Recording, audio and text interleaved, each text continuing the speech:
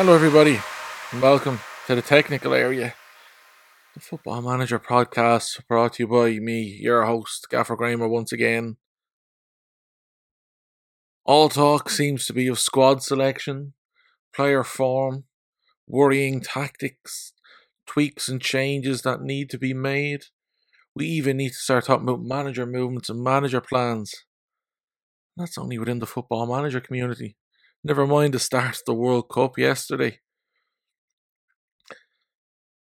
We finally, I suppose, gotten to this festival of football that we've waited a long time for.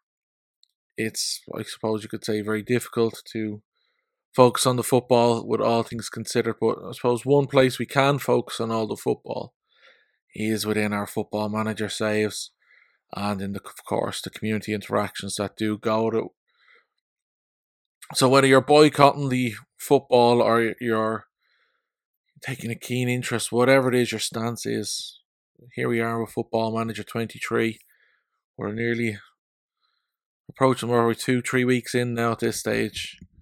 I suppose we can all start thinking about, where it is we're going to be going at this point, what changes need to be made, and I suppose it's important we keep filling in those posts on the forums if we are encountering any issues within our saves.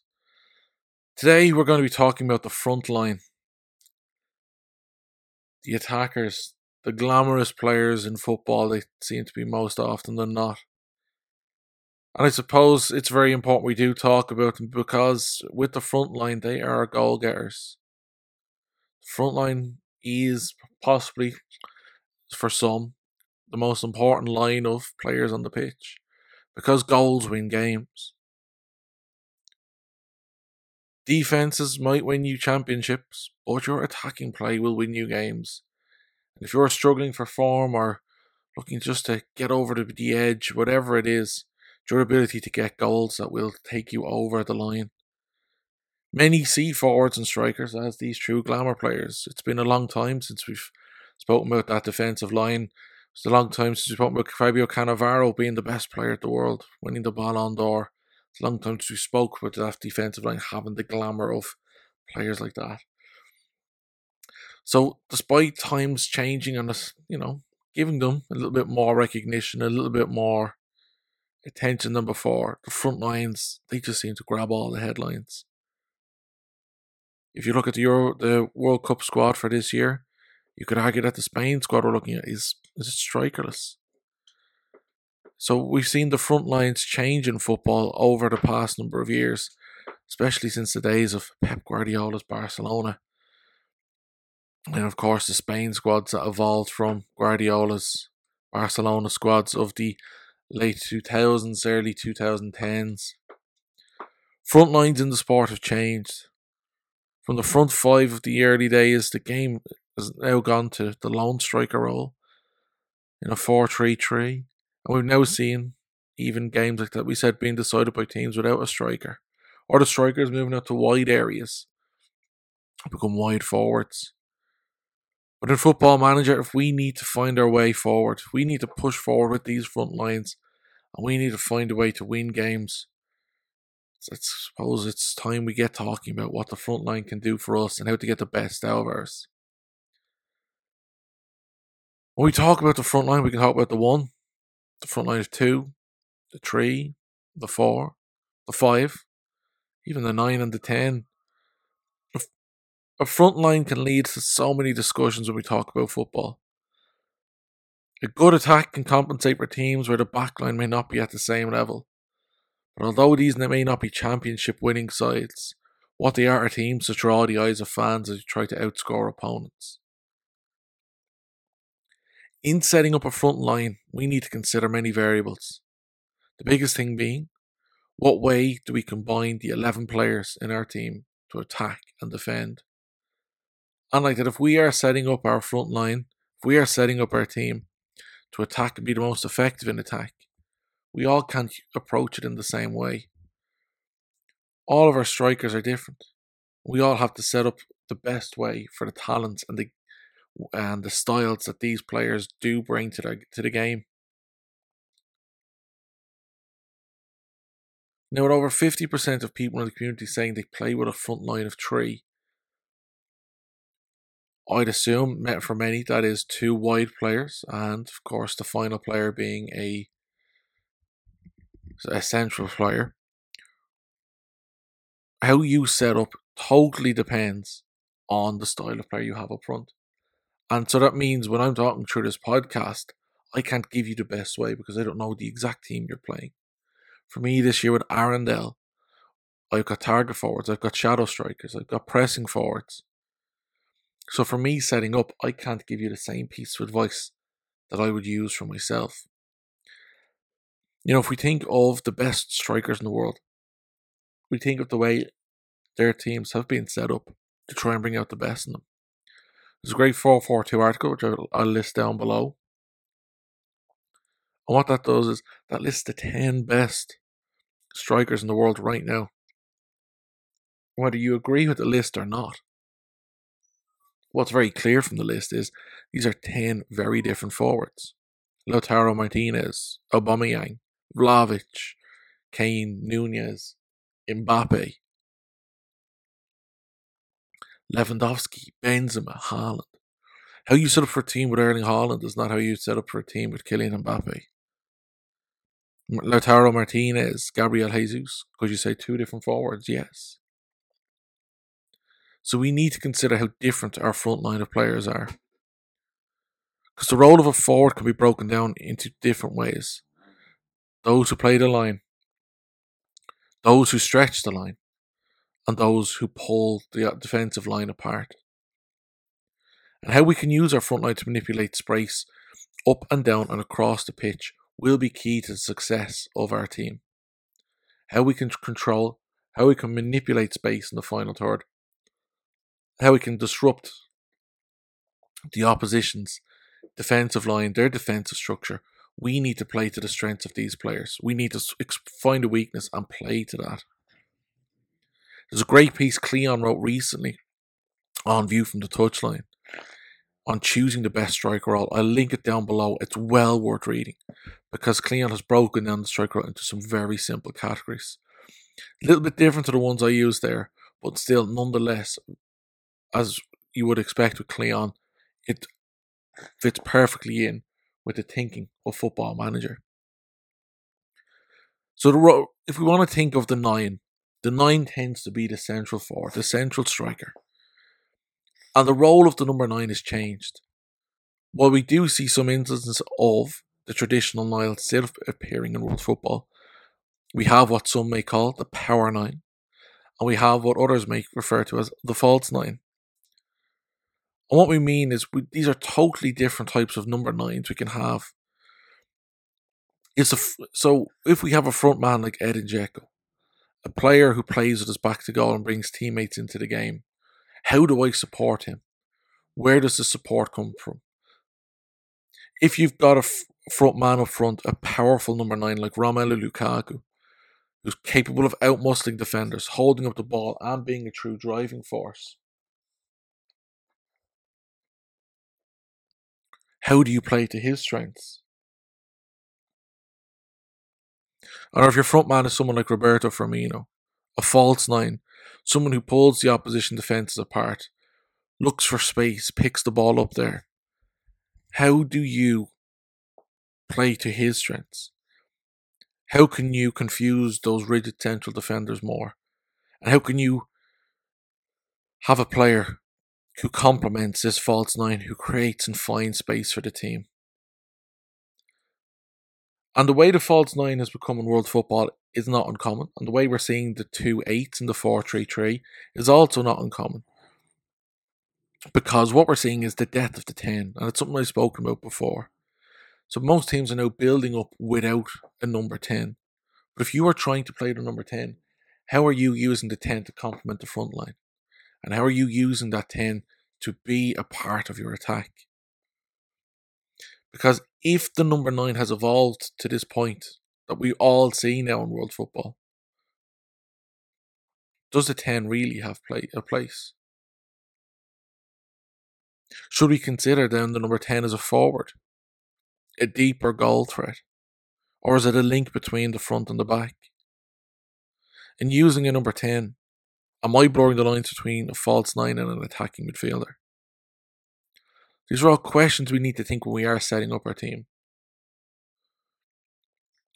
And I think, despite Liverpool's struggles, I know I go on about them so often, but the way we've seen Roberto Firmino change in the early stages of this season before the World Cup break, from being the 9 of the Liverpool team to what we're now seeing as a 10 at the tip of a diamond in midfield. That means if we have a player like that in our team and we do change tactic and approach, our team could suddenly be in an awful lot better place to control the space if our usual 4-3-3 approach isn't working, or if our 4-4-2 diamond approach isn't working. Another player who plays in a similar way in that kind of blurred number 10 role, who's an attacker or is he a midfielder, is Paulo Dybala. And despite his injuries over the years, what we've seen from Paulo Dybala at Juventus, and now what we'll see at Paulo Dybala at Roma, is a player with an eye for goal. In his 293 appearances for Juventus, we have a player here who scored 115 goals and 48 assists. So we're looking at an attacking player here. Would you consider Dybala to be a striker? Some of you might, some of you might not. But with a player who plays like that as a withdrawn forward, whose goals outnumber his assists, you'd have to consider him surely as a goal-scoring player in your side. But Dybala is, of course, not just a goal scorer. He's a good passer. He's someone who's good at protecting the ball if he's leading the line. He's strong and elusive in attacking movements. He's press resistant. He's an attacking midfielder, some might say, with a striker's finishing. So is he a forward? Again, we're blurring the lines. How would you put him in your Football Manager team? If you'd Paulo Dybala, where would you slot him in? As a false 9? A deep line forward? A trequartista? A trequartista in the front line, or as a 10? A shadow striker? Because he is the perfect creative player for a front line. When the front line has someone like Tammy Abraham and Andrea Bellotti leading it. He's a player who relishes freedom of movement across the pitch, who's shown an ability to operate from wider areas as well. So when we're talking about building a front line, we have to consider the strength of the players we have at our disposal. And then it's not just the positions we put them in, it's not just the roles, but it's also the duties we bring them. Because in our team, we have to consider the first and the second and third attackers. It's a great article, recent Football News. I've linked it down below. But what they say is, in a team, there are 3 attackers. The player in possession, the attacker who's one pass away, and the attacker who's more than one pass away.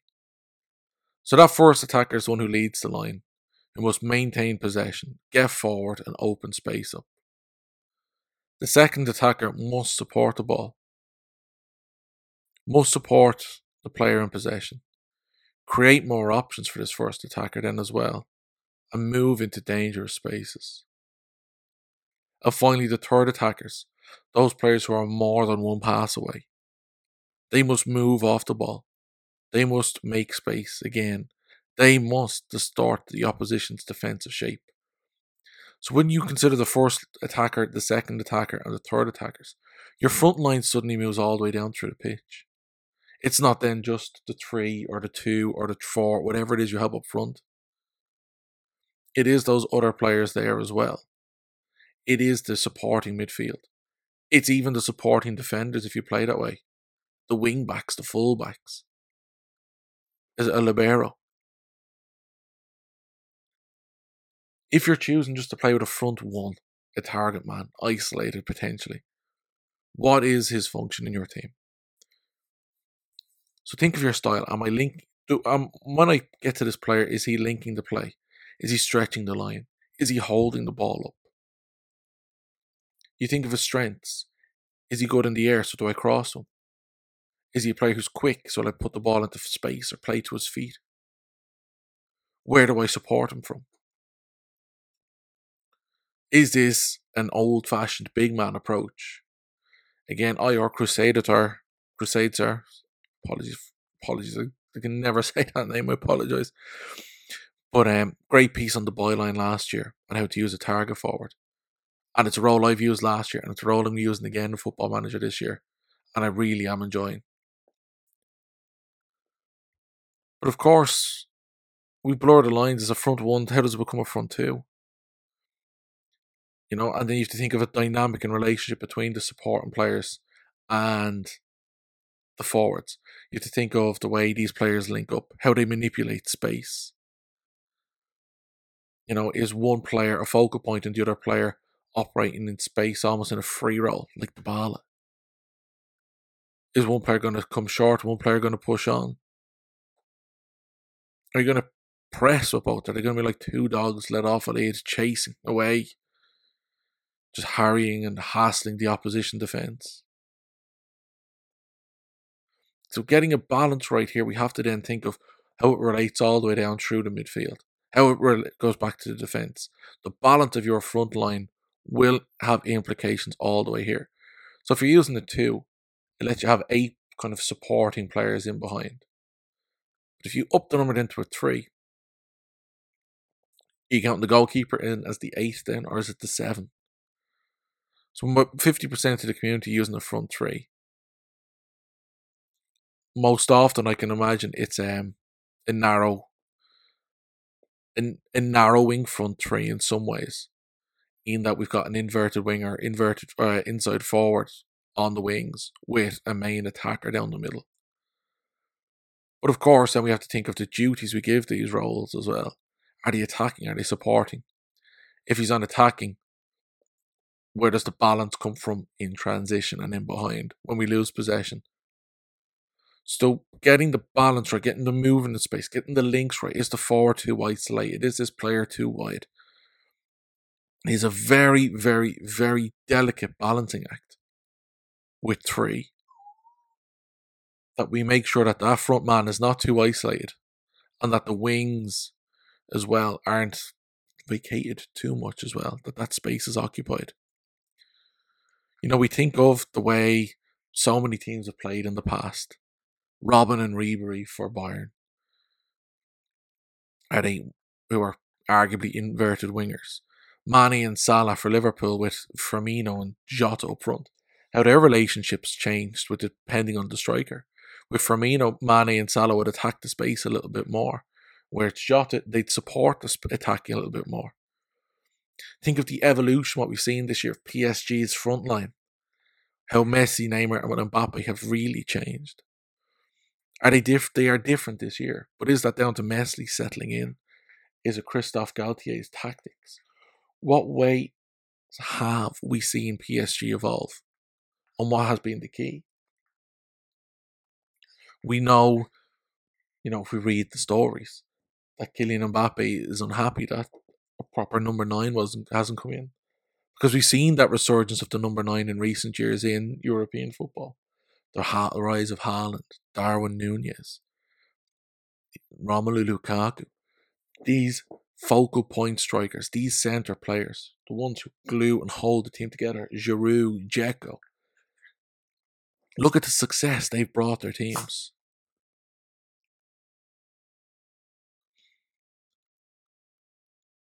Now, if we can look at the England squad we see playing today, the England 11 selected to play around, it's a 4-2-3-1. And it's Mason Mount in support of the central Harry Kane figure as a striker. Many would see Mason Mount as an attacking midfielder.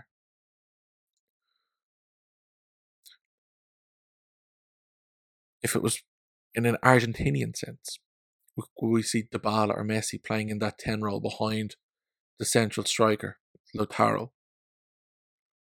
Is that a front 4 then? Where some might say England, it's a lone striker role with 3 in support. So is a 4-2-3-1 then a formation that has a front 4? And then where does balance and imbalance come from on this side? England, we see Bellingham and Rice starting now today. Could we have seen, if it was Calvin Phillips and Declan Rice, we'd have had two sitters. So you'd see two disciplined midfielders. With Bellingham, we've someone who's a bit more energetic, box to box. Goal scoring threat, you could even argue. So, is a front four then what we're seeing? Is the team then balanced by the midfield? So in a 4-2-3-1, we really have to take stock of what it is we have in our side. How we set up the players' roles in support. Is the 10 an attacking midfielder? Is he a midfielder or is he a forward? And then how your defenders contribute to the way that front line plays. Or is your 10 then a third midfielder? Almost an advanced central midfielder in a 4-3-3. How we get the balance right is very important with these front lines. How we manipulate and change space. Two wingers playing out wide in a front three will play very different to how two inverted, even one inverted winger or inside forward will play in a 4-3-3. So we need, again, to go back to that article, the way Cleon has spoken about the three different categories of striker, and build our front line about occupying the central spaces. Players who can target the channels inside of fullbacks and wingbacks. And of course, players then who can support them in those second and third lines. Even as we see now in Football Manager, the way four teams may be playing wingbacks, teams playing attacking fullbacks, there seems to be an awful lot of space in the channel between the fullback and the wingback. The fullback and the centre back, the wingback and the centre back. So if you were to target that with balls down the channel and players who move there, you've then got the ability then, you could say, to cross the ball in, centre the ball, whatever way it is coming in. But if you've only got one central striker and one of your wide forwards, whether it's a winger or like that inverted winger, is moving to the channel, you've only got one player to aim for. So how do you support that with the second and third line? Because as we see in football, it's great to have a goal-scoring striker. It's great to have a striker who will score 25, 30 goals a season. They are a luxury to have. They are worth their weight in gold. But just like the way the 10 has moved out of football, if the 10 doesn't play well, is the team's creative play then gone? And in the same way, if your goal-scoring number 9 doesn't have a good game, is your team's goal-scoring threat gone? So what we need to make sure that when we build our team up, the front line isn't the only place we can score goals from. It's important to have a goal-scoring threat all across the team. Because goals do win games. And games is what can save a manager's job. Many teams have revamped their front lines. Manchester City win a league without a striker from a lot of last season, you could say, although Jesus did feature. And he played very well. The City side we often saw didn't have a recognised striker. They've brought in Julian Alvarez and Erling Haaland to give their front line a true number 9, to add those bonus goals. Liverpool have brought in Darwin Núñez, a totally different type of forward, taking the space vacated by Sadio Mane, who himself has gone to Bayern Munich and moved into a front line that was vacated by Robert Lewandowski. So we're now seeing a strikerless Bayern. Barcelona themselves have returned to having a true number 9 in Robert Lewandowski. Some may say he's a step up from Luuk de Jong, but it's a long time since we've seen a Barcelona side with a true number 9, whether it was Samuel Eto'o or Zlatan Ibrahimovic. So think of your team's philosophy. What roles will help create your style? And how can you combine them? Great guide to FM article down below if you want to, get a little bit more insight on the attacking roles in a team. But is your front line shaped by one of your main methods of supply? Have you got a team with strong wing play? A team that's good in possession? Or is your team set up for counter pressing? And you have to ask yourself that question. Am I building this team to suit the strengths of my forwards? Or is it based off the collective strengths of the team elsewhere? And my last question is this. Is there a perfect front line? Just before this podcast ends, I just want to say thank you for listening. Thank you for getting involved. Thank you for bearing with me on the delay, I suppose you could say, the gap between episodes. Hopefully, you'll be hearing from me again very soon. But thank you so much for listening. Enjoy whatever form of football it is you choose to take over the next days and weeks, whether it's what's going on in Qatar or what's going on your laptop screen when you open up Football Manager. But I'll talk to you again soon. Okay. Take care. Stay safe. Bye now.